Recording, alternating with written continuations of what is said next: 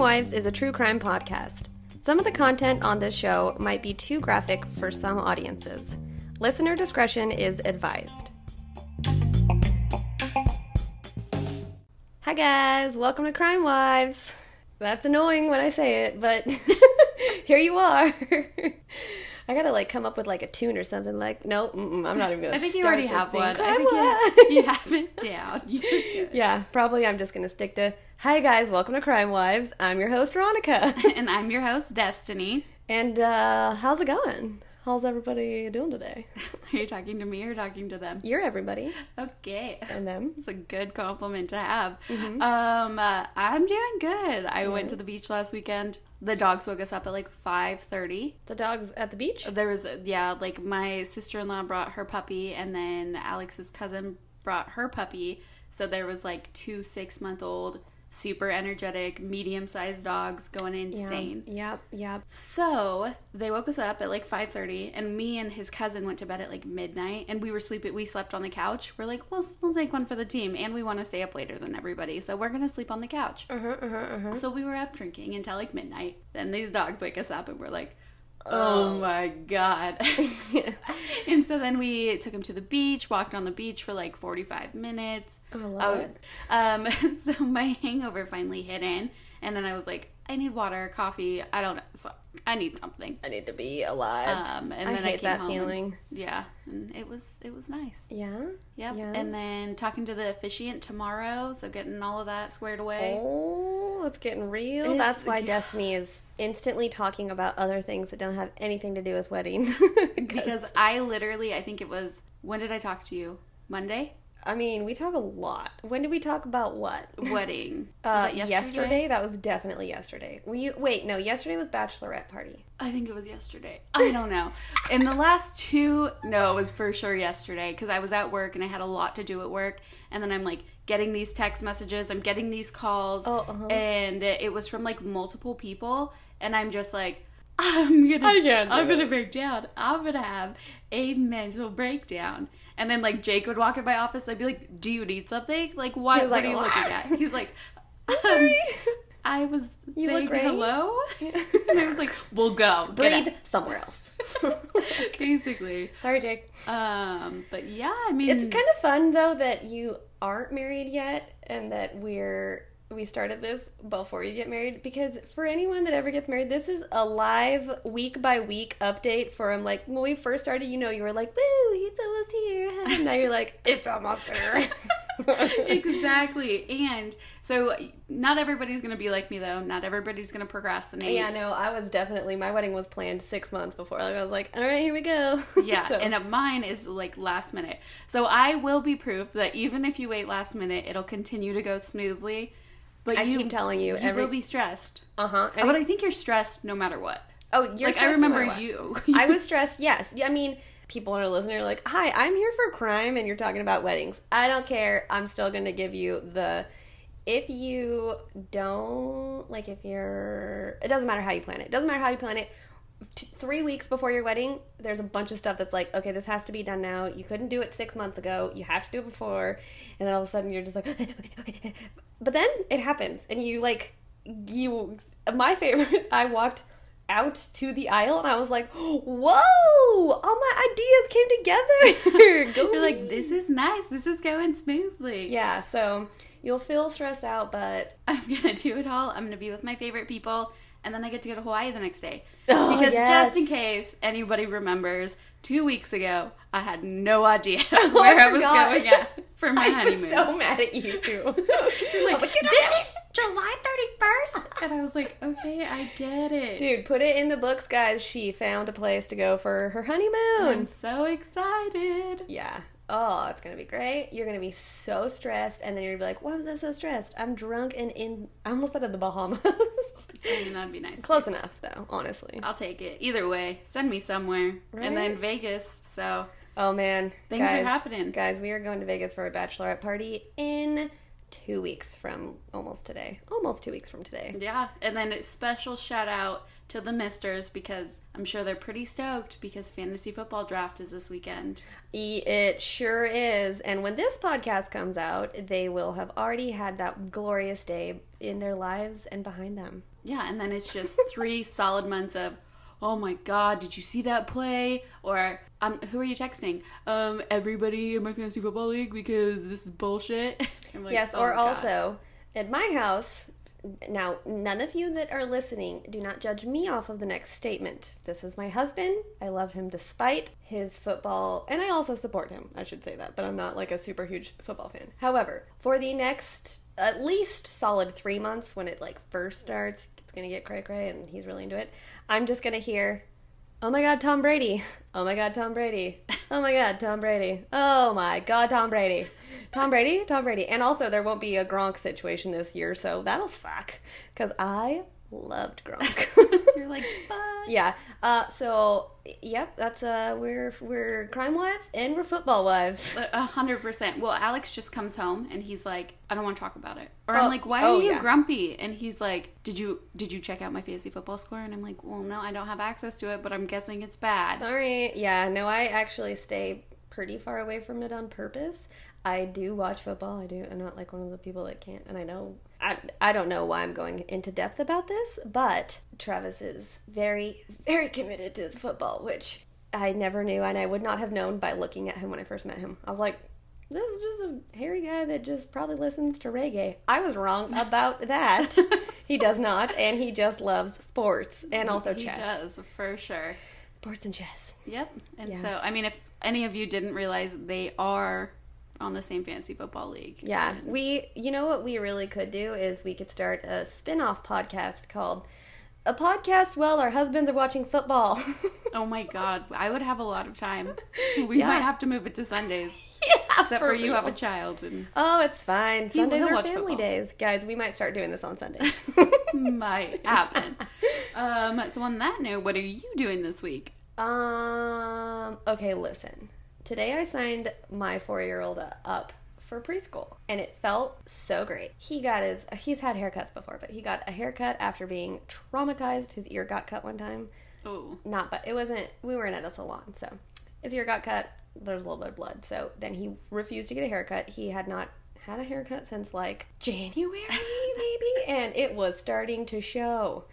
And it was also starting to grow into his ears. Oh, no. And I was like, and he's got very thin, straight hair. So I was like, oh, great. This is great. So he got a haircut yesterday.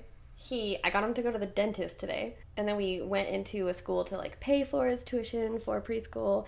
And he's like standing there and she's like, are you excited for preschool? And he goes, I think so. And I was like, oh my God. And then I looked down at him and he's like, I think I'm ready. And I was like, oh God, he just said, I think I'm ready. This is too much for me. And then we walk outside and I always will look at him and go, I'm proud of you after he's done something big. And we get outside and I was like, Lincoln, I'm proud of you. You've done a lot of big kid things today. And he goes, I'm proud of you too, Mom. Good job being a mom. Oh my God. So we get in the car, falls asleep because we were in no man's land to sign up for it, and we're driving back and he falls asleep, and I like look back and I see him asleep, instant tears. I'm like, he says he's ready, I'm not ready. When does he actually start? September 9th. So it's coming in pretty quick. So a week after your anniversary. Yeah. Travis. Yeah. Travis. A week after the 2nd. We're not really celebrating our anniversary, though, because we're going to your bachelor and bachelorette party. So that's... I mean, but you're going to be having a blast. Yeah. Except for on your actual anniversary, you might just be hungover. Oh, yeah. Absolutely, I will be. And we had plans to celebrate it at the end of the month, and we had talked about a weekend. And then Travis and Shane found out that their favorite comedian's going to be in Portland, so I was like, okay, Shane, you can come to our anniversary weekend. You're like, oh, I literally romantic. Told him. Yeah. So, and either way, we did a bunch of my child is growing up stuff today, and then and so I felt, and of course I work from home, but I don't have a job that's necessarily usually a work from home job. I still have a quote office job, but I just work from home. So we did all that stuff, got home, was like, okay, now time to catch up on a bunch of work. And then our landlords text us and we're like, hey guys, we're gonna have the whole house power washed tomorrow, so if you could just have the house ready. So that's what I'm here recording. Travis is getting the whole house ready to be power washed tomorrow. And then on Saturday, this is the most adult week of my life, quite honestly. And then on Saturday, I'm getting my carpets cleaned.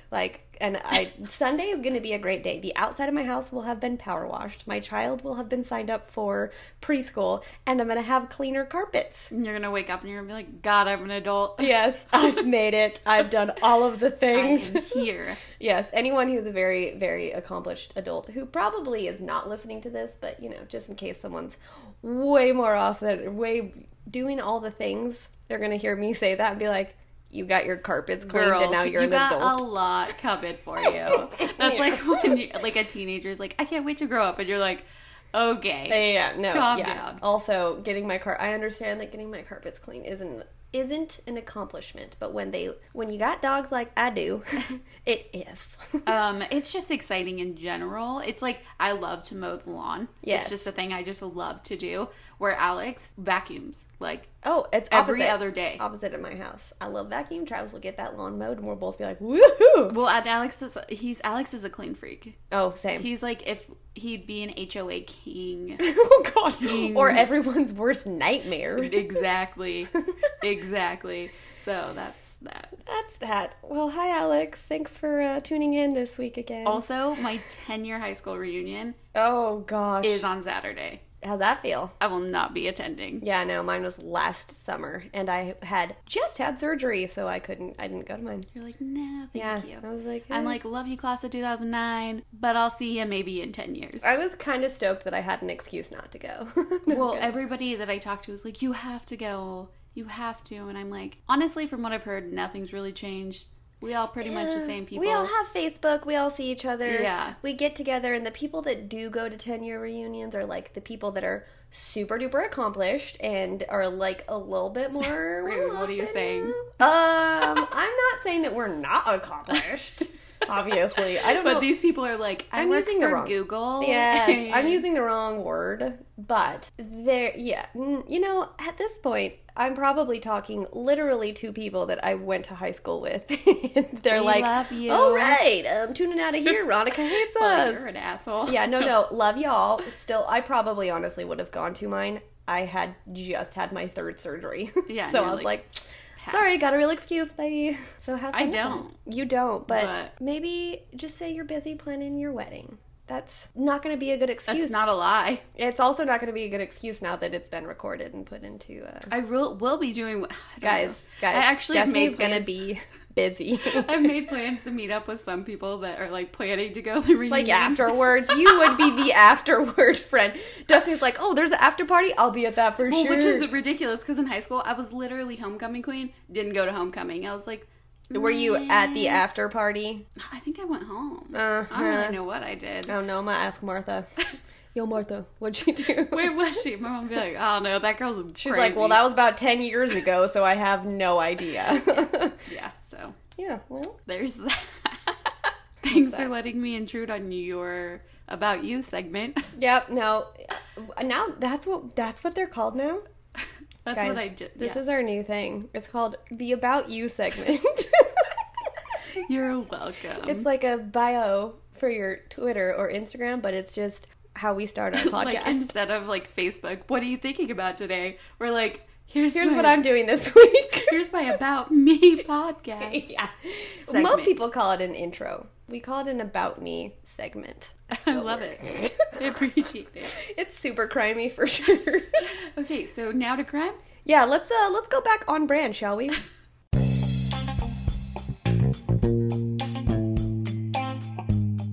Okay, so what are you going to be talking about this week? I am going to be talking about a crime I'm surprised. Okay, I almost just said I'm surprised neither of us have heard of. Without telling me. Have you ever heard of the Klein Falls attack? Oh, no. Me either. I didn't know there was a Klein Falls in Oregon. No. So there's a Klein Falls in Oregon. Also, this one is from Oregon, which is where we from, which for some reason I was excited about, but also we've had a few people request to do more, like, have we done any other from Oregon? Well, I've done the I-5 Bandit. Yeah, I did. Wesley Allen Dodd. Yeah, so we've done a few that like... Asshole. Oh, yes. Yeah, he was bad. Oh, you mean the one that I was emotionally moved The second one, and you're like, I quit. Yeah. Oh, yeah. I was like, why did we keep doing this? This is a little different. This is the Klein Falls attack, which kind of shorter and definitely, you'll see. Okay, so in the summer of 1977, 19-year-old Terry Jentz of Western Springs, Illinois, and her roommate, 20-year-old Avra Goldman of Willacy, Massachusetts. Okay, sorry, real quick. Almost did that state you just said. Illinois or Massachusetts? The second one. Massachusetts. And I cannot say it. And so I was like, never will I do a crime from there. I was like, wait, what does she mean by the second one? And if I do, I will abbreviate. Massachusetts? I can't say the last part. Okay, wait, no, listen. I have a 4-year-old. This is how we do it. We say mass. Chew. Sits. So it's like a big mass. Chew, sits. Good job. Look at mom and all day. That's how I teach him too. God. And also, if he can't do it, I would have been like mass and then chew like you chew food, sits like you sit down, and then I'll see his eyes light up like and then it'll be like Massachusetts. Oh, I'm gonna go home and test that on him. Do it, and then just know that it works because you just did it with me. So back to you. Now you can from here on out, but every time you'll be like mass, chew, sits, and everybody's gonna know that I'll be like abbreviated from here on out. Yeah. Well, okay. You could just say MA, right? Maybe that's Montana. Okay. You know what? 20-year-old Avra Goldman was from Willacy, Massachusetts. They were both Yale University students. Also, I didn't say this. I got most of my information from Wikipedia. A lot of the other places that I looked up, there's quite a few websites that have very short versions of this story, but I still wanted to cover it. So they were both Yale University students. That summer, they decided to cycle across the United States via the newly opened Trans-America Trail. So they decided they were going to bike across America, and they freaking did it. Intense. They both successfully completed the tour, which obviously is amazing. And then the last place that they stopped at was Astoria, Oregon. From there, both women headed east through the state. On the night of June 22nd, they decided to stop at the Klein Falls State Park in rural Deschutes County. Obviously, we're both very familiar with Deschutes, so they stopped in the Deschutes County, and they decided that's where they were going to camp overnight. Okay. So, Jentz, who I'm just going to refer to her the rest of the time as Jentz, because it's Terry Jentz and Avra, but rest of the time, Jentz. Jentz would recall in an interview later, of being kind of unnerved by the location. She said that they were both slightly, when they first got there, they were like, oh, something doesn't feel right about this.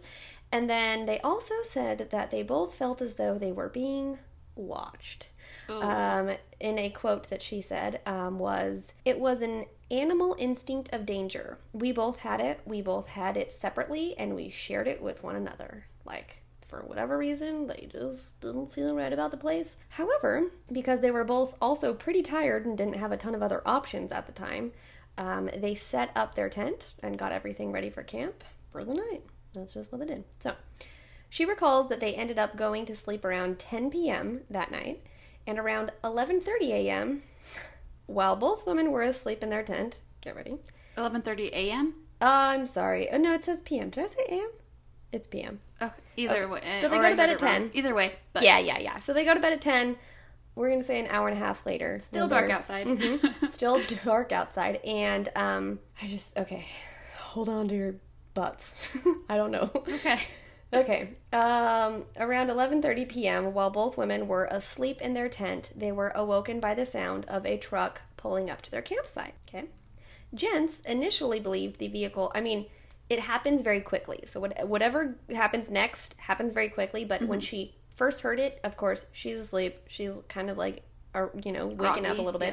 Yeah. And it's like, she assumed that it was like teenagers kind of partying in the area.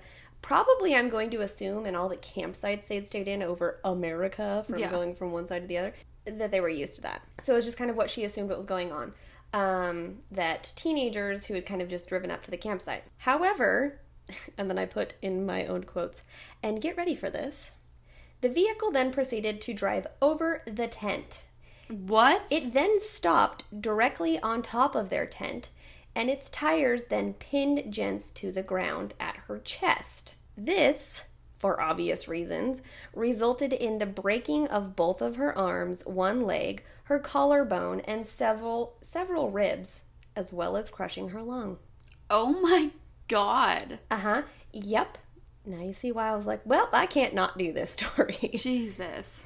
At some point, a man exited the vehicle and he had an axe in his hand. He struck Goldman in the head around 6 times. Oh my God. Okay. And after the man stood over Jens, and this is a part that she quoted when she recalled the story. She said, "I hear my friend scream sharply, 'Leave us alone,' and then I hear a blow, and then I hear 6 more, just like that." She also stated, "I looked up at him, I opened my eyes and said, 'Take anything but leave us alone. Please just leave us alone.' He brought the axe down slowly, and I caught it in my hands right above my heart. He grabbed the blade in my hands, and then he withdrew it." What? After, Jens begged the man, and he returned to his vehicle. Or after she begged the man, he returned to his vehicle for whatever reason and pulled the car down and simply drove away. What the hell? So, I don't know about you, but when I first heard this part, I was like, what? Oh, yeah, what? So many things are happening right here that just... When was this? 1977. So, they're out just camping it up. Okay. A man or someone, I also have a very suspicious thinking mind. So when I hear one version of a story, I'm like, or what? Yeah, I'm not going to speculate right here because there's a lot of different ways it could go. I don't want my thoughts to come out. Anyways, after Jens begged the man and he returned to his vehicle, he pulls away. Dear Lord, words are hard. Though severely injured, Jens managed to pick her now broken body, and stumble away. Eventually she gets to a road and she flags down somebody. Okay, I need it to be known. I was at like 2 or 3 different websites looking at different things. This is the version of the story as according to Wikipedia. In a different story, there's a website that says the person that she flags down is a person named Boo something, and that it was like one person. According to Wikipedia, she flagged down Bill Penhollow and Darlene Jervis. They were 2 teenagers who just happened to be passing by. Could you imagine somebody flagging you down that's like been literally ran over? Well, ready? Jervis recalled that Jens was, quote, "so bloody it was dripping off of her hair, ... Ugh. The ends of her hair." So that's awful. So there's the visual for you. I mean, it's horror story is what it is. Appreciate it. Thanks. Yeah, for that. Thank you, Wikipedia. And yeah, I mean, no, I can't even. So Penhollow and Jervis drove to the campsite to tend to Goldman. And I'll tell you at the end why I stuck with this version of the people who were there. The reason that I stuck with this, it's going to make sense at the end. So, anyways, okay. So they go back to the campsite instead of initially, probably because she was like, my friend, goes back to the campsite. To tend to Goldman. She was severely injured, obviously. And while this is just another random like little side story that was noted, is that they're tending to her and they see headlights again and they're like, oh my gosh, they're coming back for us. Everybody run away. And it's like coming at them and it just turned away and they were fine. Okay, so that takes place. At some point, the police are called. And of course, this is another note that I put in here that like I put little like my thoughts while I'm telling the story. Here's my thought. This happened in 1977, so I'm not sure what the phone setup was. Yeah.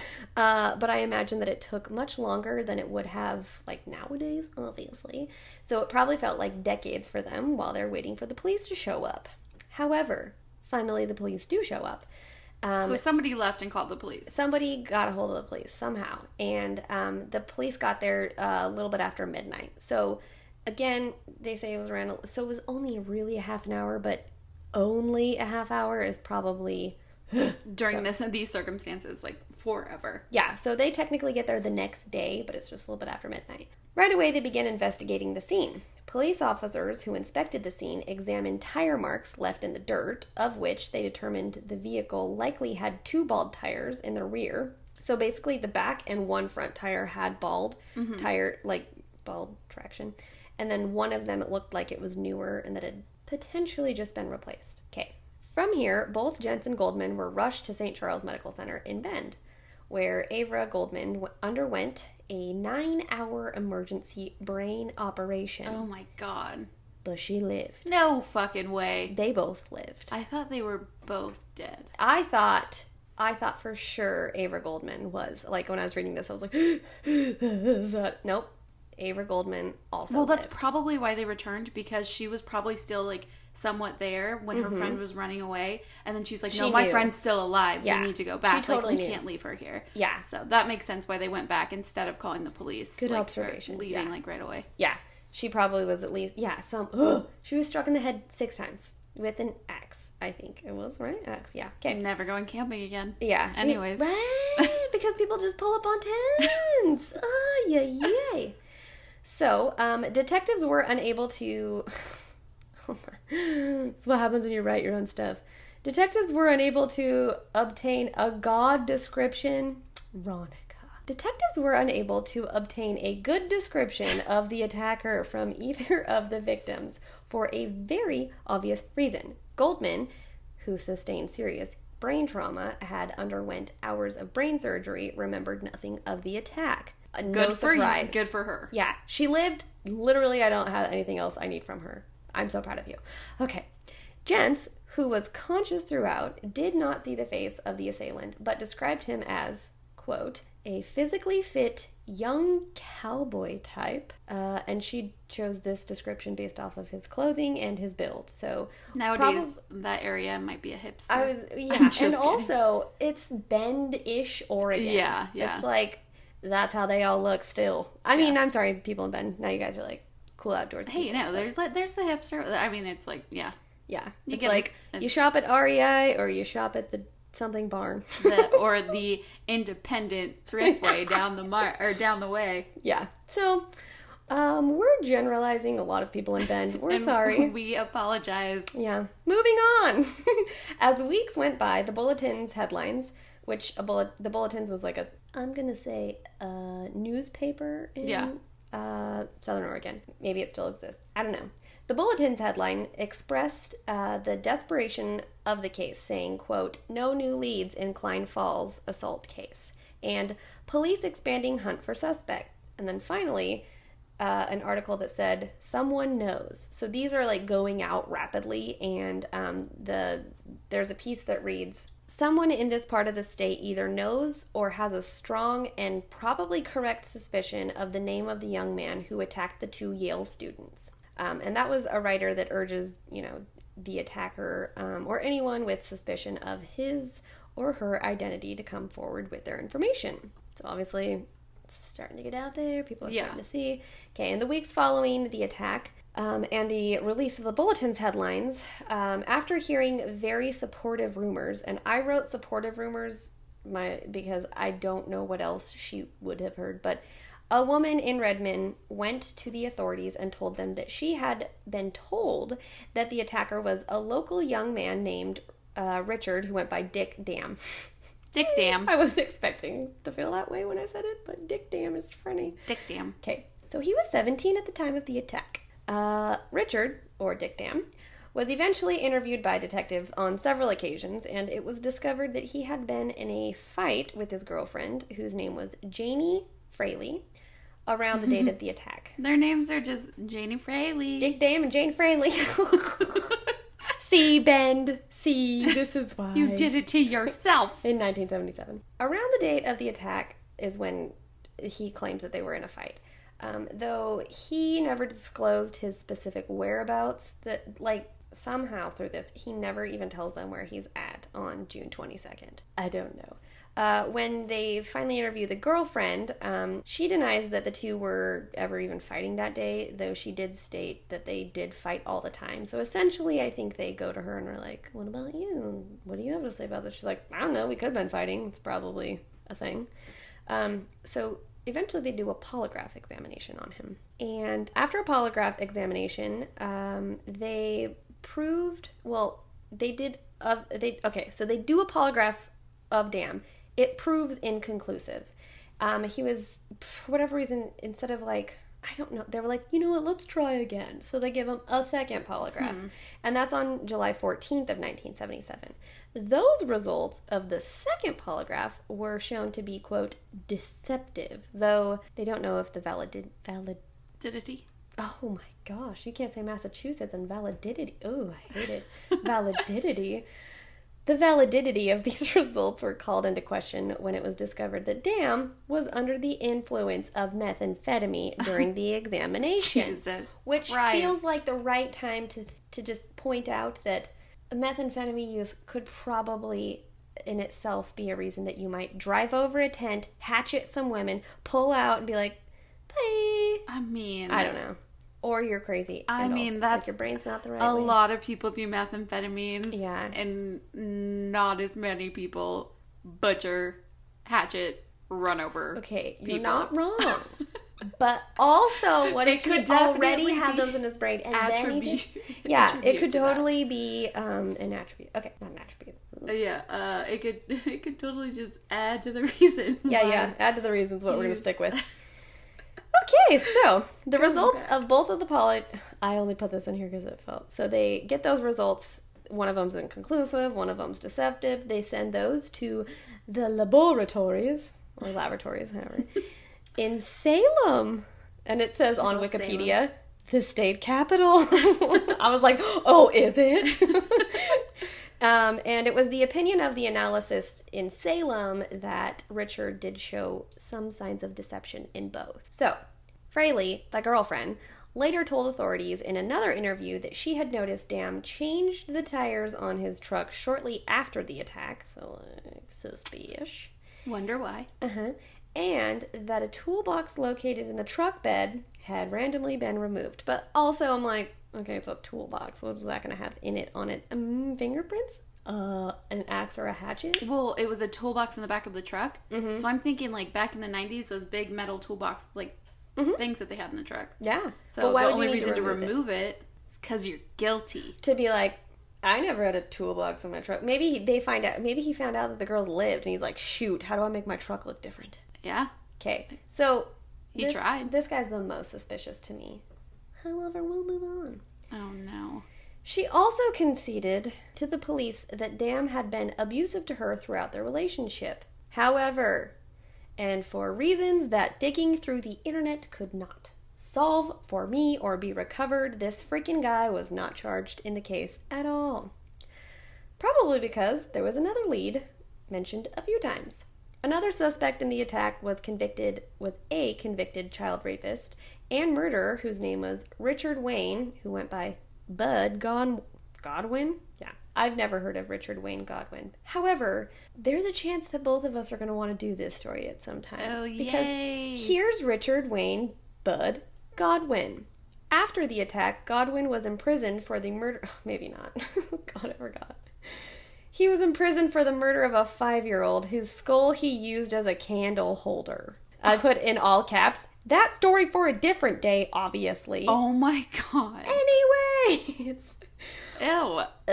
Hate it. Probably let's not. On the night of Jent's and Goldman's attack, a female relative of Godwin's, with whom he had allegedly had a sexual relationship, sounds like no stand-up character, was possibly staying at Klein Falls. So basically someone came forward and was like, actually I'm pretty sure that my cousin was there, and we did it, so I should know. I don't know how that's probably not how it went. But great way. This story, I really hope that's how it went, though. I hope it's not. But so he was there. I'm really positive because he was there. Oh, she pointed at her parts.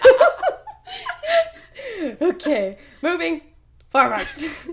Despite law enforcement's considering of Godwin as a suspect, Jentz stated that he did not resemble the man she recalled attacking her. So again, he was also not charged in the case. Okay. And though this case is one of the more bizarre stories that I stumbled upon, it does have a, slightly happy-ish ending. Both Jentz and Goldman obviously lived, and then they recovered from all of their injuries, though Goldman was left with vision problems resulting in from her head trauma. Yeah. That's it? Yeah, from what I understand, I tried to look up pictures of them, and there's a ton of Jentz, but I don't know if any of the ones that I looked at were actually Goldman. There's a lot of people with Jentz, and this is why. This is not why, but the reason that I chose the two people that Wikipedia said were the people that saved them, as opposed to some person named Boo, which who knows which is the truth, but I'm going to assume it was this one, because in September of 1977, Goldman's parents donated $3,000 to St. Charles Medical Center into a fund for critical care monitoring equipment under the names Penhollow and Jervis, the two teenagers that found Jentz and Goldman. So they... My heart! Right? That's so sweet. So her parents donated money for that. And then in 2006, Jentz published a book recounting her life after the attack. That book, for anyone who's interested, is called Strange Piece of Paradise. However, in not so awesome edition, but I did feel like it needed to be mentioned, while she was researching the case in preparation for the book, she discovered that the official records of the attack, including interviews, physical evidence, and crime scene photos, had inadvertently been lost. So what? Yeah, I don't know when or why. I don't understand, but okay. I did add one last quote here, and this quote is from another website that I will actually can't remember which one it is. However, I can provide it if necessary. This is a quote, "There are a lot of blood-stained hands in Oregon. Enough rural space to hide their crimes. You could easily pass one of these guilty psychos on the street. They could be your coworkers, acquaintances, or even your neighbors. So lock your doors, and above all, beware of the wilderness." I remember the website now. It's called Crazy Wilderness. Okay. They tell a lot of wilderness stories. They had 2 paragraphs. Well, I don't appreciate them dogging on Oregon, so get them out of here. But are they wrong? First of all, Ted Bundy. Let's go to Montana or something. There's less people, for You mean sure. to Yellowstone National Park? Oh, Jesus. So, yeah.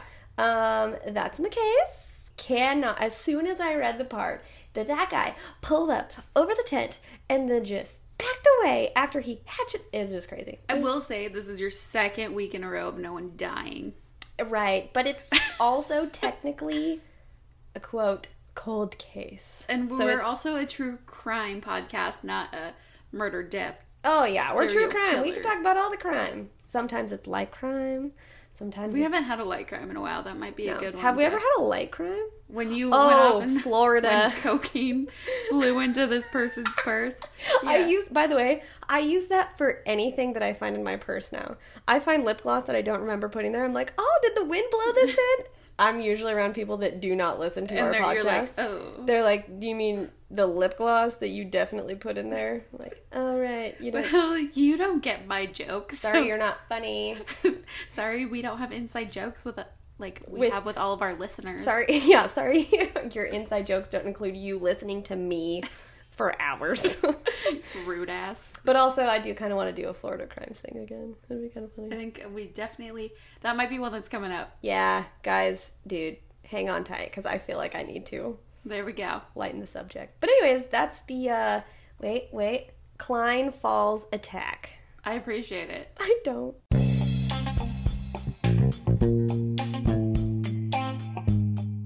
So anyways, there's the Klein Falls attack. It's called a few different things. It's like Klein Falls hatchet attack, Klein Falls axe attack. So I just Klein Falls attack, and there's that. Yeah, I appreciate it. Not about it. Never going camping again. But yeah, thanks. Very crazy. What are you doing this week? So I'm going to be talking about John Edward Robinson. So John, which is what we will refer to him, okay, for the most part here on out. I already have questions. He was born on December 27th, 1943 in Cicero, Illinois. You can say Illinois, so that's good. I literally just can't say... Massachusetts. Yep. So... And I also think we're pronouncing it Illinois. It's just Illinois. Illinois. Whatever. Moving on. Silent. Okay, so he was one of 5 children, and his father was known to be an alcoholic, and his mother was very strict. It's a theme in your cases. I know, it just happens. There's just like you and arson. And there's, yeah. I purposefully made sure there was none in mine today. Okay, well, I'll make sure that there's no alcoholics in mine next week. Oh, that'll be hard. Good luck. A lot of them drink. It's not my fault. There's a reason their kids are broken. So, as a child... While we're drinking wine. I am not an alcoholic, thank you very much. And my child is not broken. He told me he's proud of me. Oh, that was a great rebuttal. I just thought it was funny timing. But I didn't mean to get personal. Wednesdays are literally the only days I get to drink, okay? Okay. So, as a child, John was an Eagle School Scout for a small amount of time. He went to a private school for children who wanted to become priests, but he ended up quitting due to disciplinary issues. Later on, he went to school to be an X-ray tech, so we're going, like, fast forward a lot of years. And he also probably was like, you know what? Preschool's not for me. Oh, priest school. Priest school. So he ended up going to school to be an X-ray tech, but after a couple years, he dropped out, and he ended up moving to Kansas City in 1964. Okay. And that's where he married Nancy Jo Lynch. And in 1965, they welcomed their first child. Okay. So here's his life. That's his life. That's where he's at. So we're going to just kind of jump into his first criminal activity, which came in 1969 when he was arrested for embezzling $33,000 from a medical practice where he was working as an X-ray tech. How do you even do that? Like, I'm not asking for myself. I need that to be clear. Whenever I hear that people can embezzle money from such huge companies, you just have to work in accounting. Well, especially right? for huge companies, they have so much income. I do a lot of like payroll and stuff like that. They have so much income coming in that if your hands are anywhere near it, there's certain ways, or like, I'm going to charge somebody for this that never happened, and then the check is going to come to this. I mean, I work for a company that has had embezzlement happen to it, so I understand that that's like a thing, and I know people that have other people outside of that. I'm just always like, how do you have the balls? Oh, a lot of people have the balls, and it's just putting the wrong people in the wrong positions kind of thing. Yeah, I'm about to learn that he probably had the balls for a lot of other things. So. He did. Okey-dokey. Whatever. So, anyways, like I was saying, he was an X-ray technician at this position. Mm-hmm. If you don't remember, 2 sentences ago, I said he dropped out of X-ray technician school. So, he forged all of his medical certifications, and just in general was sentenced for all of these crimes to 3 years of probation. Okay. So, he violated that probation just 1 year later when he moved to Chicago, without notifying like his parole officer or anything along those lines. Mm-hmm. There he became a salesman, and just a short year later was charged with embezzlement again. Okay, so I see that he's doing well. Making so well. Good choices. And so he ended up going back to Kansas City, where they extended his probation. Okay. So that's where we're at. And around that time in 1971, his family greeted a set of beautiful twins, a little boy and a little girl. Not to be talked about much in the future. I was like, were they named Andy and Ashley? Should we bring them up in 2 podcasts? I think it was Christopher and Christina. Oh, that's kind of cute. That's sweet. But it's Chris and Chris? Ugh, I don't like it. I mean, I feel like most girls named Christina don't go by Chris. I guess it's a nickname. Yeah, I was like, sure. I definitely know 2 Christinas that go by Chris now. I also lived in Las Vegas. People cut every name in half. Ron. That's why I call you Ron. I mean, that's just a given. My name is Ronica. Yeah, but Alex, when he like rolls over her bed and he's like, "Who's Ron?" Like, just my friend. And then you send me a text and you're like, "This makeup," and he's like, "Oh, that God, it's Ronica." Yep. So, anyways, in 1975, John was caught forging documents, in order to obtain thousands of dollars through a company he had made up that did not exist. Oh my god, he's getting way more ballsy than I had. This guy's ballsy. He made up a company to get money. This will not be the first one. And at this time, he was charged with security fraud, mail fraud, and false representation. For these crimes, he was fined $2,500. What? How much money did he make and then was only fined $2,500? I'm not 100% sure, but in this exact situation. But he has made thousands and thousands and thousands so and thousands. So he's like, let me just get my money out real quick. Here's $2,500 from my... So he paid a fine of $2,500 and then his probation was extended for an additional 3 years. Hate it. I am so mad right now. So, then this guy proceeds to trick the state of Kansas into rewarding him Man of the Year.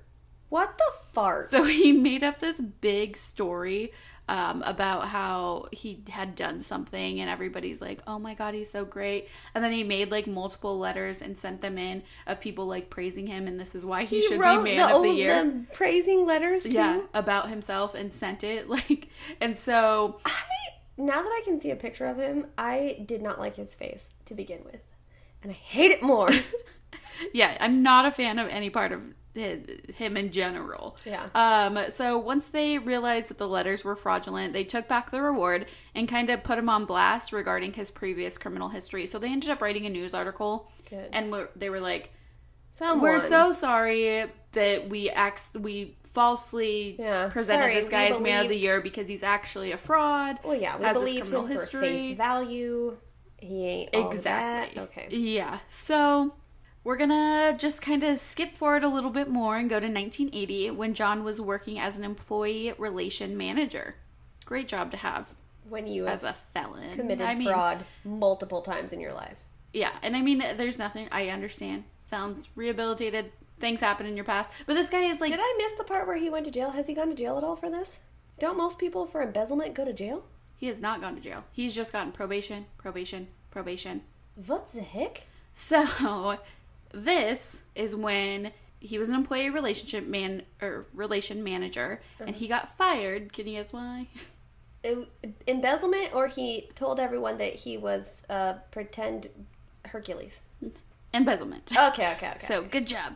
So, he had taken $50,000 from this company, and in the end, the plea deal was, if you pay it back, we'll just charge you with theft, you'll get 60 days of jail, and additional 5 years of probation. Oh, just more probation. All the probation.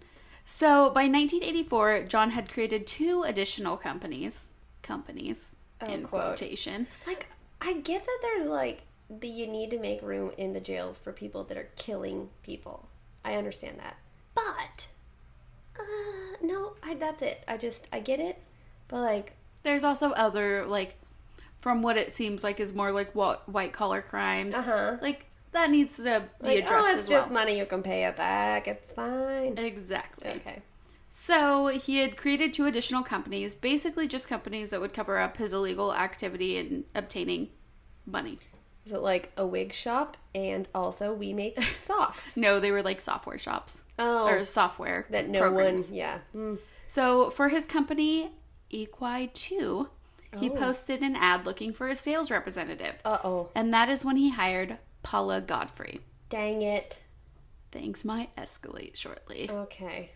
A 19-year-old recent graduate. John offered to send her to San Antonio for her training. John picked her up from her parents' house on September 1st, 1984. By the 5th of September, her dad started to worry about her because he hadn't heard from her. Man. And her dad literally flew to San Antonio. Uh-huh. Went to the hotel that she was supposed to stay at, and they were like, she never checked in. Oh, no. And then he returned, and he confronted John. He was like, where the hell's my daughter? She needs to contact me as soon as possible. He was like, she needs to contact me within 3 days, or I'm going to go to the police. Why didn't he just go to the police? So, after 2 days, he received a letter from Paula saying she was fine, he shouldn't worry, and her dad was like, fuck this. I'm going to the Why I don't believe this. Why did this. you wait 2 days? Why would you not just? I'm sorry, but I understand. Like within 3 days, no. I mean, unless he was like told, no, she's totally fine. Yeah, I'd be like, I need to talk to her now. Yeah. But so these are the stories that we learn from people. Exactly. So shortly after her parents went to the police received an additional letter stating once again, I'm fine. John Robinson, he's helped me so much, and I just don't want to see my parents. I don't want anything to do with them, basically. Her parents were still like, our daughter is not like this. She doesn't come off this way. Were the police like, this guy's very fraudulent, so he's probably forging these. But the police thought the letter was legit and removed her from the missing persons list. Damn it. So just a few months later... I hate everything. So just a few months later, Lisa Stassi, a 19-year-old mother to a little girl, Tiffany, who had recently split from her husband and was staying at an abused women's shelter, when a social worker informed her of a company who was willing to help her get back on her feet. The owner was going to set her up in a home and with a job. He picked up Lisa. Okay, so John... How did the social worker... Like, at one point he put in to social worker company... So at this point, he is starting... employment. No, he is starting, and you'll kind of hear more about it later, but he's starting to kind of try to be a person in the community a little bit more. Right. Okay. So he's like, I have this position. I can help this girl with a place to live. He's basically Craigslisting his jobs. Yeah, I mean, kind of. But he's like...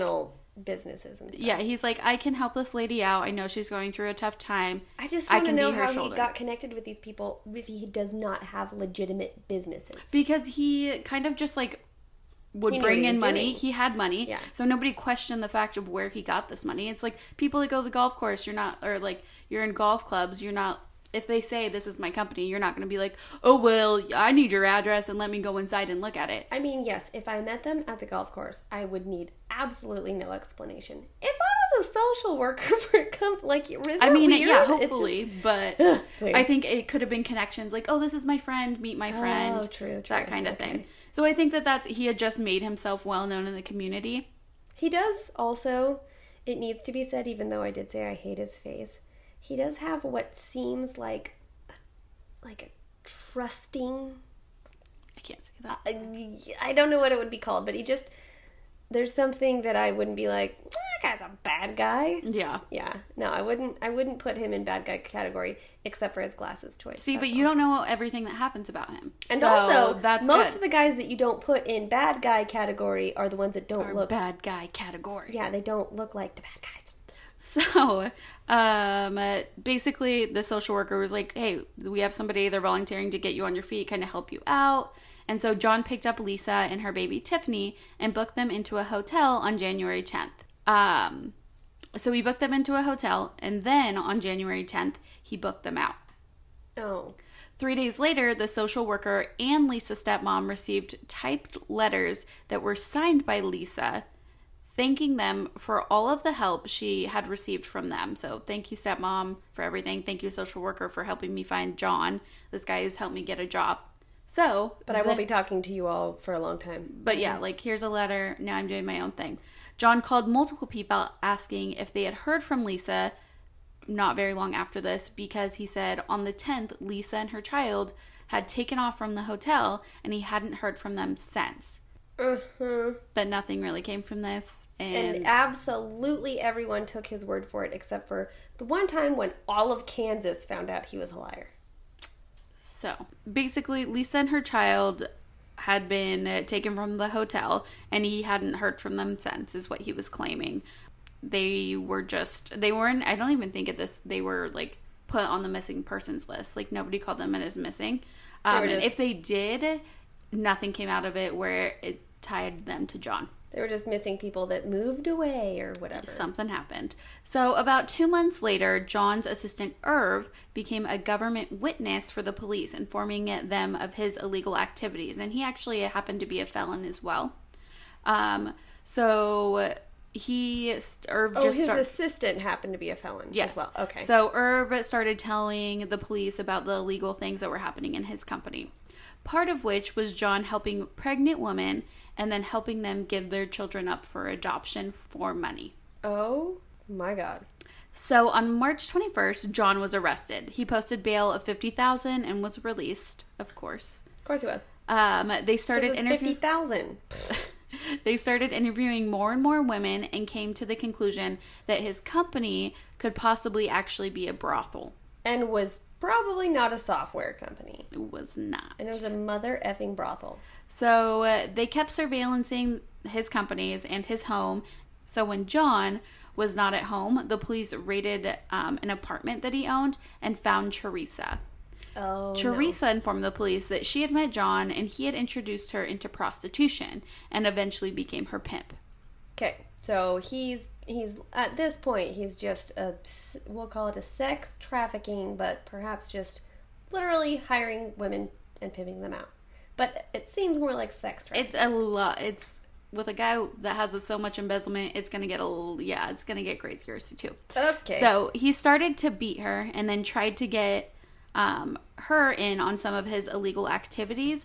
Like he had this whole thing where he was gonna plan to make it seem like Irv, his assistant, murdered Teresa. Oh, okay. So he told Teresa to write in a diary like she was about to be murdered by Irv, making it seem like it was just him that did it. She just knew it was about to happen. And he was going to secretly, though, send her to the Bahamas, but she would go missing and people would find this diary and be like, oh, Irv murdered this woman. So that Irv would go to jail? Or? Basically, he was going to end up murdering this Teresa girl. And Teresa's just a random character into this, right? Yeah, it's somebody that they found in his brothel apartment I was trying to remember if it was one of the previously mentioned women. No, it's just a random lady living in his apartment that he was promising he was going to send her to the Bahamas. Yes. But didn't. So, when John returned to his property, Teresa was gone because the police had raided it and they had found Teresa. So he hired a private... did she go to the Bahamas? So, yeah, that was never the plan. So he hired a private detective to find her, and when that detective did, he was intercepted by the police. And Teresa was moved further away from John, and I don't think much more came from this PI in the police. Okay, just a side quick story without getting super into detail, but I happen to know somebody who hired a private investigator one time to follow a story about something. To follow a person. And from what I'm aware of, they were following that story, and literally the bigger police pulled... FBI? I'm not sure, but yeah, I think so.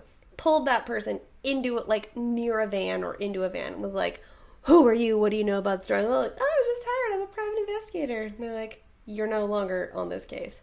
And then went back to the person and was like, I'm no longer on this case. Yeah, so basically, pretty sure a similar thing just happened here. So, I'm just trying to say, I know it happens in real life. So they eventually just moved Teresa further away from John. We won't hear about her anymore. Wow, okay. So on July 29th, 1985, he returned to court for his multiple probation violations. They said he was guilty and was going to have to serve the remainder of his probation in jail, but that was overturned, and Robinson walked free. Oh my gosh. So in between... That was very strange noise I just made, but this feels like the most neglected person you've ever talked about. Yeah, it's a little ridiculous. Like, he's somehow the most involved in criminal activity and is also monitored, but somehow completely... Just getting away with everything. Okay, anyways.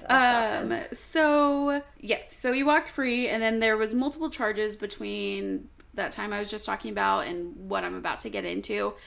Theft and fraud for a few years, but there was appeals, and they're like, no, we're not putting you away. He would make bail, things along those lines. Right. So as of right now, in 1987, he is free. In 1987... Is that why they don't put... This is a dumb question. Is that why they don't put super duper rich people away just because they'd make bail? I mean, possibly. Is that why we're all super mad sometimes when, like, I'm just going to say sex traffickers, because obviously recent news, go to jail, but they can't, like, they just don't make them go to jail because they could just make bail. Yeah. They're like, we need a lot more evidence where we can get them on no bail before we can even do this. Probably. Oh, that's a thought I've never had before. I'm thinking out loud. Okay, I'll stop interrupting you. So in 1987, John ended up hiring Catherine Clampett to be his secretary. Knowing that she would be traveling across the country, like just all over the U.S., she was pretty excited for it. But her parents were a little weary about this opportunity. As they should be. Definitely. And they were right, because after a few months of working for John, Catherine went missing. And although John was questioned, they didn't have any evidence and the case went cold. So at this point, this man has maybe ran a brothel. A woman goes missing under, is this a new company that he 3 created? women have gone missing at this point. A third woman. Women keep going missing. He may or may not have been running a non-confirmed brothel. And they're just like, oh, sorry, we don't have anything. We don't have enough evidence. And you could definitely make bail, so we're not going to hold you.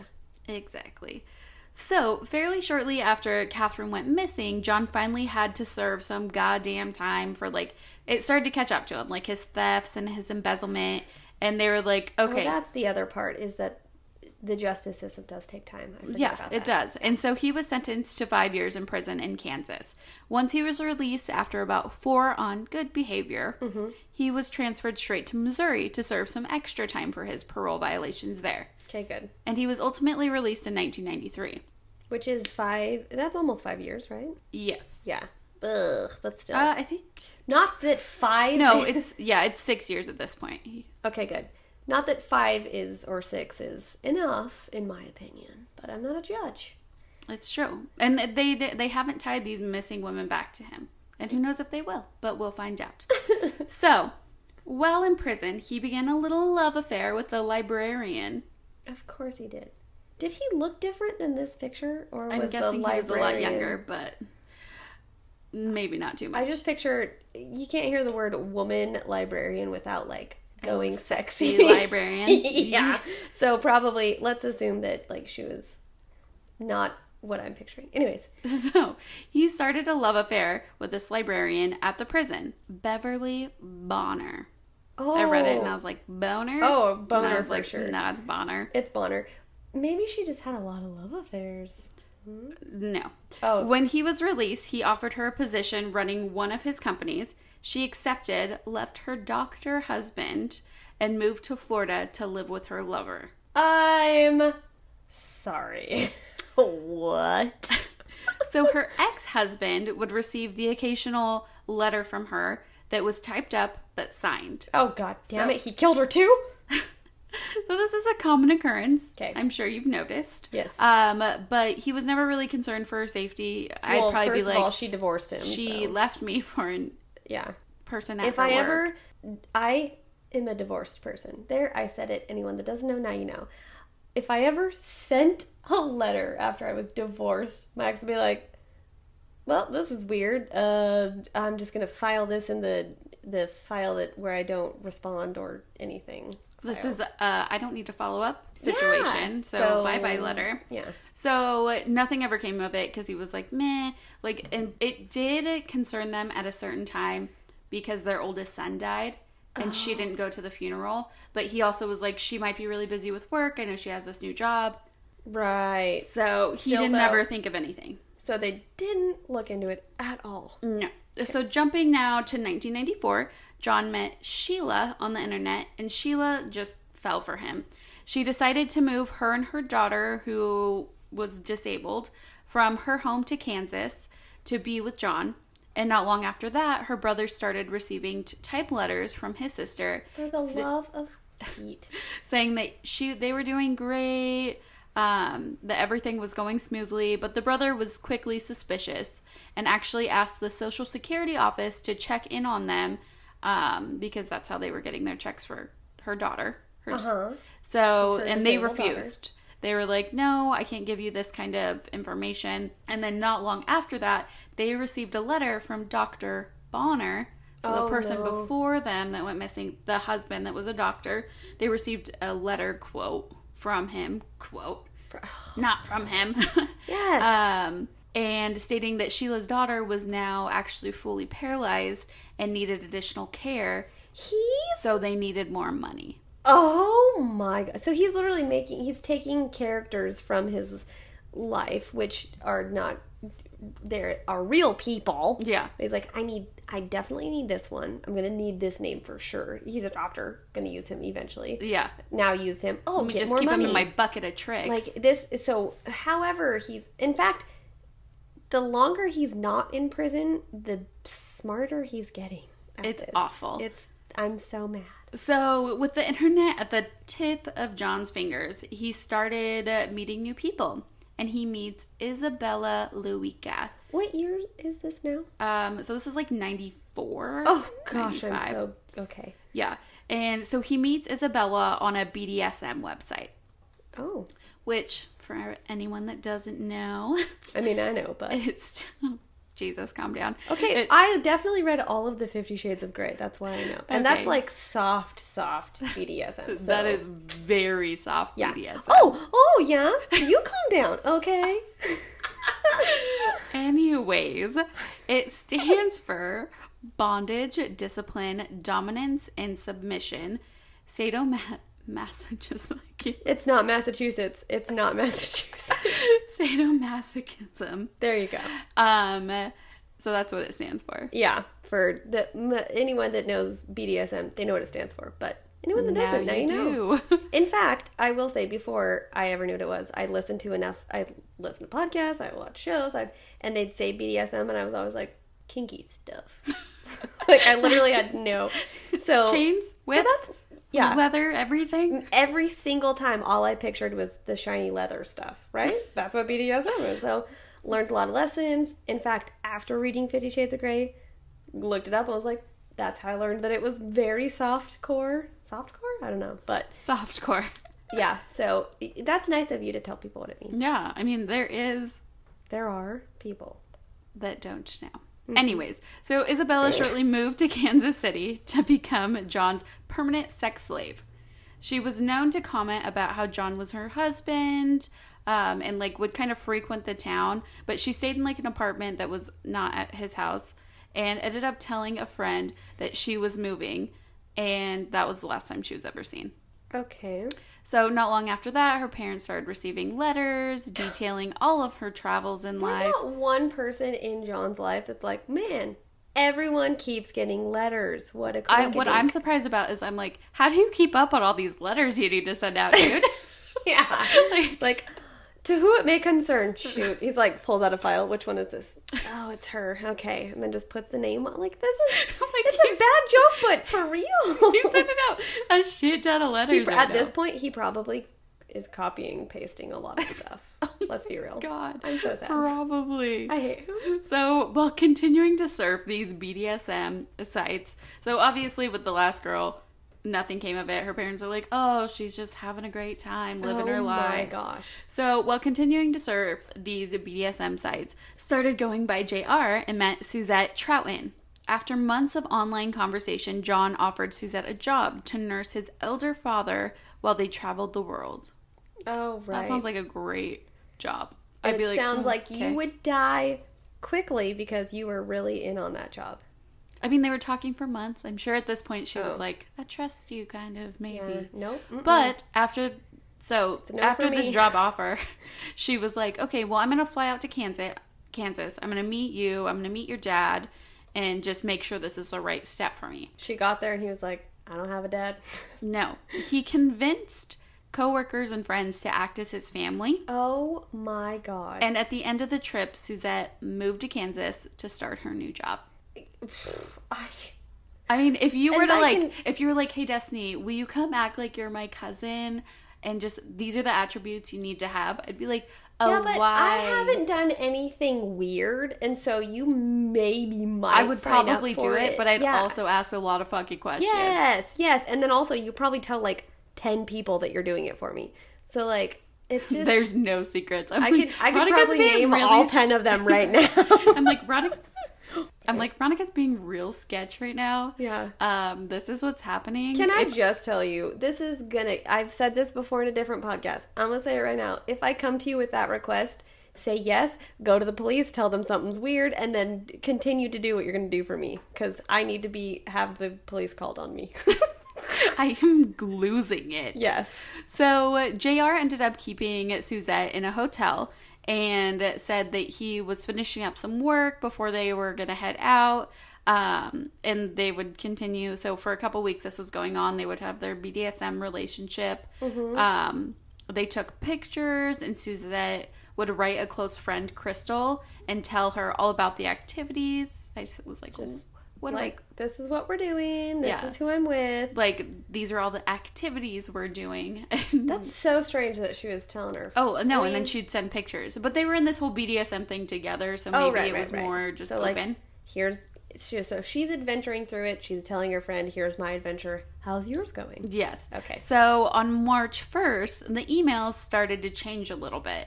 Suzette would strictly just write about how great her life was now, never like mentioning the past or anything along those lines, and how her boss and her master made her life so amazing, and started signing her name as just Suze. Okay, so if I ever start going to like just as Des, I only go by that to certain people in my life. What if you were like Destin? It's definitely not me.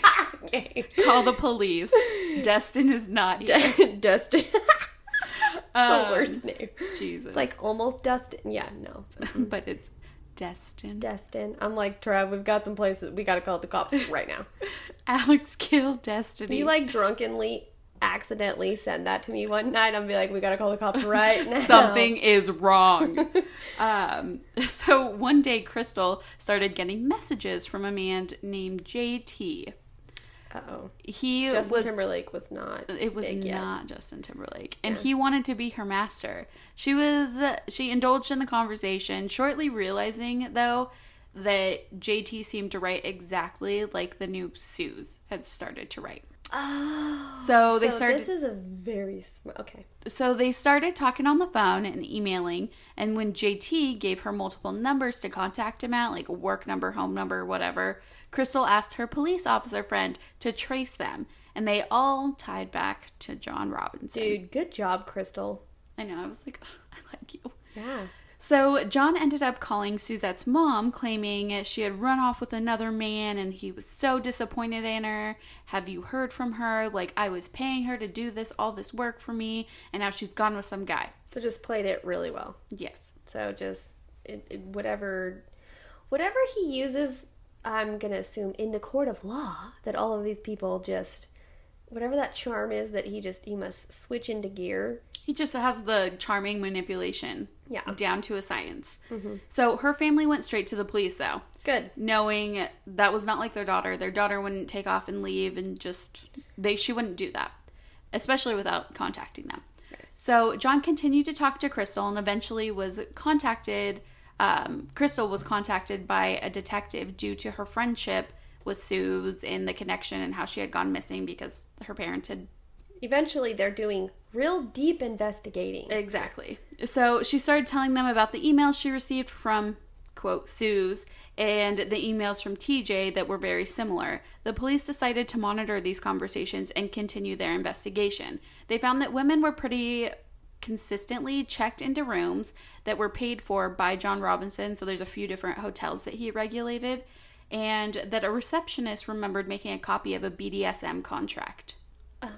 And a receptionist at a hotel? Yes. Well, she's just there printing for them. Yes. Yeah. So, and that is a contract that you're like, this is not... Well, apparently it caught her very off guard. She was like, what? Of course it would, because, if you're somebody printing stuff out, you're not like, honestly, these are tickets to the nearest theme park. I feel like if I worked at a hotel, I would not be that surprised by that. I'd be like, meh. Makes sense. Oh, I guess for a hotel. But still, you'd note it. I would definitely. Especially if you're printing out, what are those 5 details? What's your safe word? Banana? Banana. It's like businessmen coming in for work and you're printing out all their stuff for them. You're like, boring. BDSM, this is like, it's something you note. Yeah, definitely. But specifically in one of the rooms that he had stayed in, there was blood residue. Okay. So that changes everything. Except for they couldn't tie it back to anything. Damn it. So maybe he just happened to stay in a hotel room that potentially another murder took place in. I mean, possibly. Yeah, but so, I mean, they probably not. Yes. But they don't really know that much at this point. So the police were contacted by one of the women he had a BDSM relationship with. He had promised to help her move because he was like, I want you to move closer to me. I want to bring you into my life. And he had taken pictures of her that she was trying to get back. So that's why she called the cops. She's like, he has these pictures of me. I don't want him to have them. Good. But he kind of went like blacklight. Like he was gone. Okay. He stopped contacting her. So the detective contacted the FBI about recent activity. He was ghosting her. And at this point found out that the FBI was investigating him for prostitution and slavery. That is so much more than just a brothel. I mean, yes. So when another police report was made claiming John had been more aggressive and disregarded the safe word that they had agreed on, and he started to be forceful and took pictures she did not agree to, the police decided to arrest him in fear that he was getting more dangerous. Good. So he's just in an area that the police are finally doing something. Yeah, they're just, I mean, I don't understand what took them so long. I mean, it does, I do know, not that, but I do know that when it comes to BDSM, it is something that they have to, like, look at because it's legal, because and there's a line that could be crossed frequently. So, I mean, easily, it's a line that could go from this is what we're into, this is not what I'm into anymore, and so that's something that they do have to hone in on. Yeah. Unfortunately, more than apparently embezzlement and I don't know, a brothel somewhere. Brothel. But at least at some point someone noticed. It's okay. We're coming to an end. I'm so mad. So on June 2nd, 2000. So this is 2000. So this has been going on for a decade almost. No, like more. Like it started in like 83. Oh, 83. I'm still back at 94. So yeah. So, because women started disappearing in the 80s. Before that, yeah. So, this has been going on for so long. But John, on June 2nd, 2000, was arrested for aggravated sexual battery. Oh, that's it? I'm sorry, I'm still mad. So, at least he was arrested. So, the following day, detectives and forensic investigators started sifting through a farm Robinson had owned. And this is what got me, is I'm doing this whole entire thing. So, he owned this home that his family resided in. She's still there. She is still his wife. Wait. He still has a wife. This whole entire time she's had a wife. What? And she's like not mentioned anywhere throughout any of this. And then it's like, oh, and then I'm like, she? Who? What? His wife was brought in for questioning. And I'm like, so he's bringing all of these girls to Kansas, like bringing them like in these hotels around him and everything like that. And she's just like, oh, it's fine. My farm is fine. I'm fine. He is gone on business all the time. So, while searching the property, the detectives found multiple large barrels. When they found 2 naked bodies in those barrels, and then they acquired a search warrant for his storage. He had 2 storage lockers. Of course he did. And they found 3 additional barrels with 3 additional decomposing women in them. My God. He was then being charged in 2 different states for the murders of 5 women. And after 100 witnesses, including his wife, who said, I knew he was having affairs and was into the BDSM lifestyle, but I didn't know he had fucking dead bodies in the house. Which is, duh. Like, but I also, like, how? Yeah, also how. Yeah, you know, you're right. Yeah. Yeah, so they found these bodies, everything like that, and there's some, like, gory details, like, where they picked up one of the barrels, they saw a shoe, they picked it up and realized there was a fucking leg attached to the shoe, and they're like, okay, back in the barrel. Yeah, back in the barrel. Get this out of here kind of thing. And where, so I just, in proximation to where their house is, where the barrels were found, what was she doing? Maybe she was gone a lot, maybe she was having her own affairs. I don't know. I mean, it was a larger property, it was a farm, like I saw a picture of it. Maybe it was in the shed, because there was a bigger shed. Mm-hmm. So I'm not sure exactly where these barrels were. But I know 3 of them were in lockers. I will say, at one point in my life, my grandma... Okay, I'm not unrelated. My grandma and her husband owned 10 acres. And there was parts of that place that we would go to as kids very, very rarely. But we were out in the forest, and there was a meadow, and there was a part out there that my grandma had never been to. Which I'm only using this as a comparison. Yeah. But there was like a big hill, so like if I think about if you wanted to get brother, she never would have known. So, like...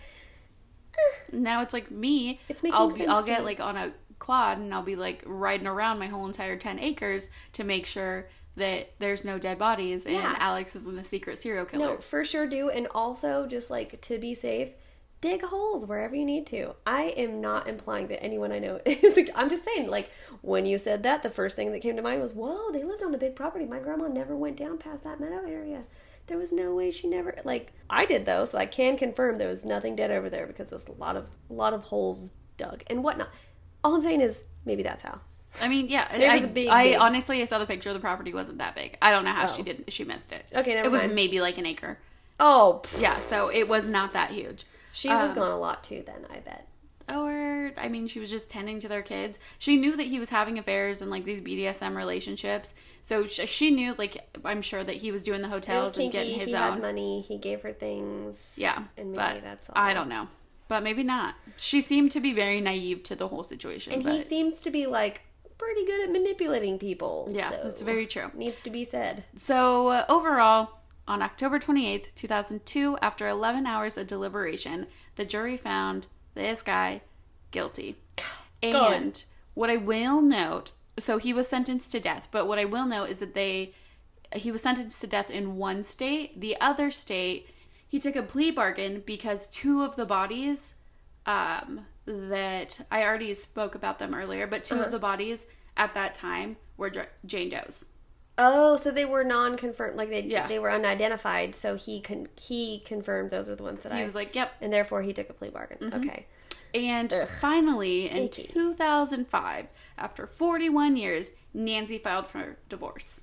Oh, so good. I have one part of the story that's a little crazy. So they found like as if the rest of this was not. Yeah. So they found basically everybody I talked about. But if you remember, the second girl, Lisa, had a daughter. With a daughter, yes. He made fake papers. Uh-huh.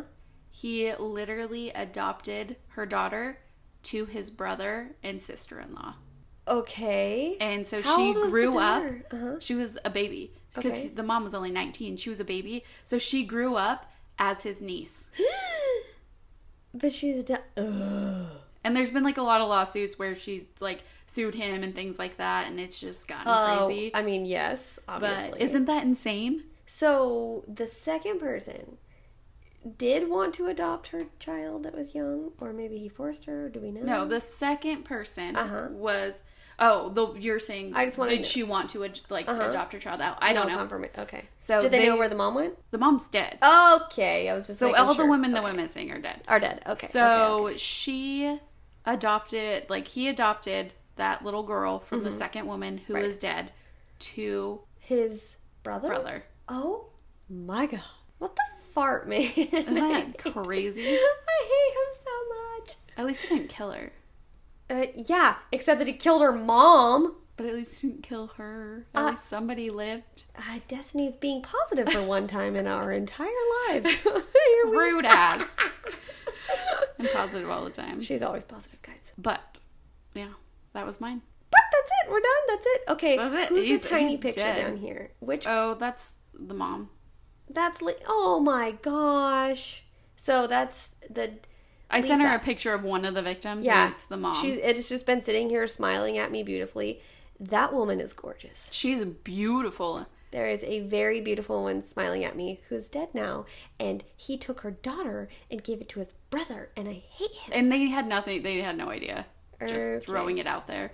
They thought that it was all legit. Like legit adoption. Yeah, that my brother can help me find a baby and things like that. They were stoked about it. Yeah, but he killed her, and so then... he took her child. Yeah, so what did he do with the child? Well, I mean, while he's like... Did he show up at his brother's house? Hey, emergency adoption. Might have took it. I don't know if the wife maybe knew about it. Because it was very quickly after that he gave the child to them. I hate all of it. I'm so mad. I hate him and his stupid glasses. Okay, so Destiny has a really bad habit of sending pictures. And by bad habit, I mean we send each other pictures. That's what we're supposed to do. I have a bad habit of opening your emails, and while you're telling me the story, I just stare at them. Stare at the humans. Time. Yeah. Remember, I learned my lesson because I did that, and then I was like, oh, God. Yeah. And I'm literally sitting with my hand in front of the screen like, I don't want to look at this guy's face. I didn't click out of it the whole time, and I'm mad at him a lot. Yeah, he's a douchebag. It's bad. It's bad, guys. But it was a good story, I guess. A lot of emotions. Yeah. Well, if you're still here, which honestly, I wish I could have tuned out. I'm just so mad at him. Like, okay. Okay, just being rude. Just say rude comments at the end of our podcast now. Yeah. I'm like, I hate us. No, I'm mad at him. I wish I could have fought him. Mm-hmm. Yeah, I wish I could have been some sort of judge in his path. Somebody that's like, yeah, you should probably go to jail, dude. Yeah, it's one of those frustrating stories that happens for too long. It's just one of those long. Ugh. Those are the worst. And I was reading this, and I was like, oh, she's gonna hate. I hate the ones that drag on for a long time. I was like, she's gonna hate this. Yeah. You know, I do. I don't know why. It's like me in a cold case. Yeah. You can't stand when it's like good behavior. Yeah. Or this person's getting off. Yes. Now you know.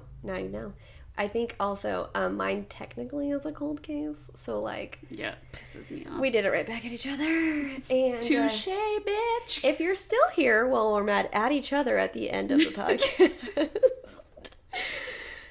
thanks for hanging out the whole time. Yeah, we really appreciate you going through our banter with us. Yeah, we really do, honestly. Like a lot more than probably you know. And also, if you have not already, please. Okay, 2 things. We've decided we need to shout out some people who left us some stars. Yes. Well, let's start with Rod Snow, whoever you are, Rod Snow, who commented on our Apple podcast. Thank you. We appreciate it. Killing it. I did get it. That was a funny joke. You're the best. Wow. So you guys have a new relationship that I'm unaware of because I don't even know what the joke was. I missed it. I just saw comments. You'll have to go back and look at it. But I'm stoked. I appreciate you, Rod. Thank you, Rod Snow.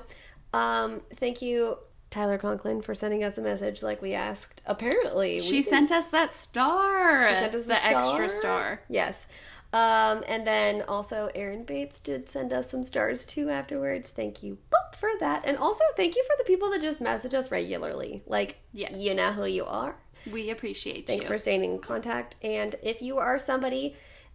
we always ask you if you have any stories, send them to our Gmail. But honestly, the way that we connect the most, what we've realized is if you have anything that you want us to cover, yes, if you follow us on either of our personal accounts, that's fine. But send us a message or a direct message on Instagram. We respond to those super fast. We get those, and we really would like to start covering stories that you guys send us.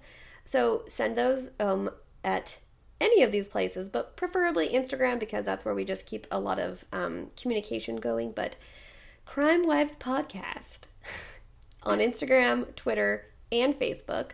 That's where you can connect with us anywhere. And then, of course, if you want to, if none of those work for you, crimewivespodcast@gmail.com is another great place to send us recommendations, or if you just want to connect with us, if you would like to tell us a critique or something that you don't like or that you do like or that, I don't know, what are you doing? It's anything. Yeah, like we got a comment from the other week that said, you might have got a lot of flack from your episode where you drink a little bit too much, but I liked it. So here's a little positivity for the flack that you did get. Yes. So, I mean, either or, we appreciate it. We like to know what you guys like to hear. Yeah, exactly. Yeah, because what she said. We definitely know, we knew when we put it out, we're like, we recorded drunk, we shouldn't have done that. But then we're like, we're literally just doing what we do. Yeah, we're just having a good time over here. Yeah. And we hope you appreciate it. And if you don't, we're sorry. Come back, listen to us. We're still going to cover good stories. And I'm pretty sure on that note, I think we're good. Yeah, thanks for listening to us, guys. Crime Wives out.